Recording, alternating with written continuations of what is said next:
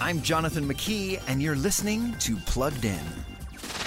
You may have seen the headlines. Social media is shaping the adolescent brain, and it's time we start taking notice. Sure, this might seem like a no-brainer, but many of our common sense fears about kids and their overconsumption of social media are proving to be true.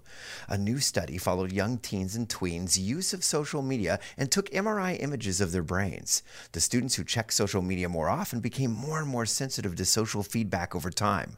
One researcher summarized, most adolescents begin using technology and social media at one of the most important periods for brain development during our lifetime.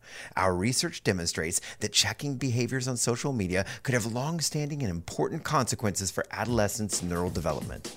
For more about this study and those screens in your kids' pockets, visit us at pluggedin.com/radio.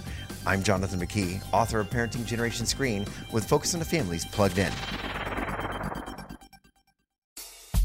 Your kids are unique, and so are you. You have your strengths as a parent and areas of growth, too. Find out what they are by taking the 7 Traits of Effective Parenting Assessment from Focus on the Family. Find out how you're doing on traits like gratitude, grace, and other research-backed traits. When you're done, we'll give you a detailed PDF with several pages of content on how to use your unique strengths and how to work on your areas of growth.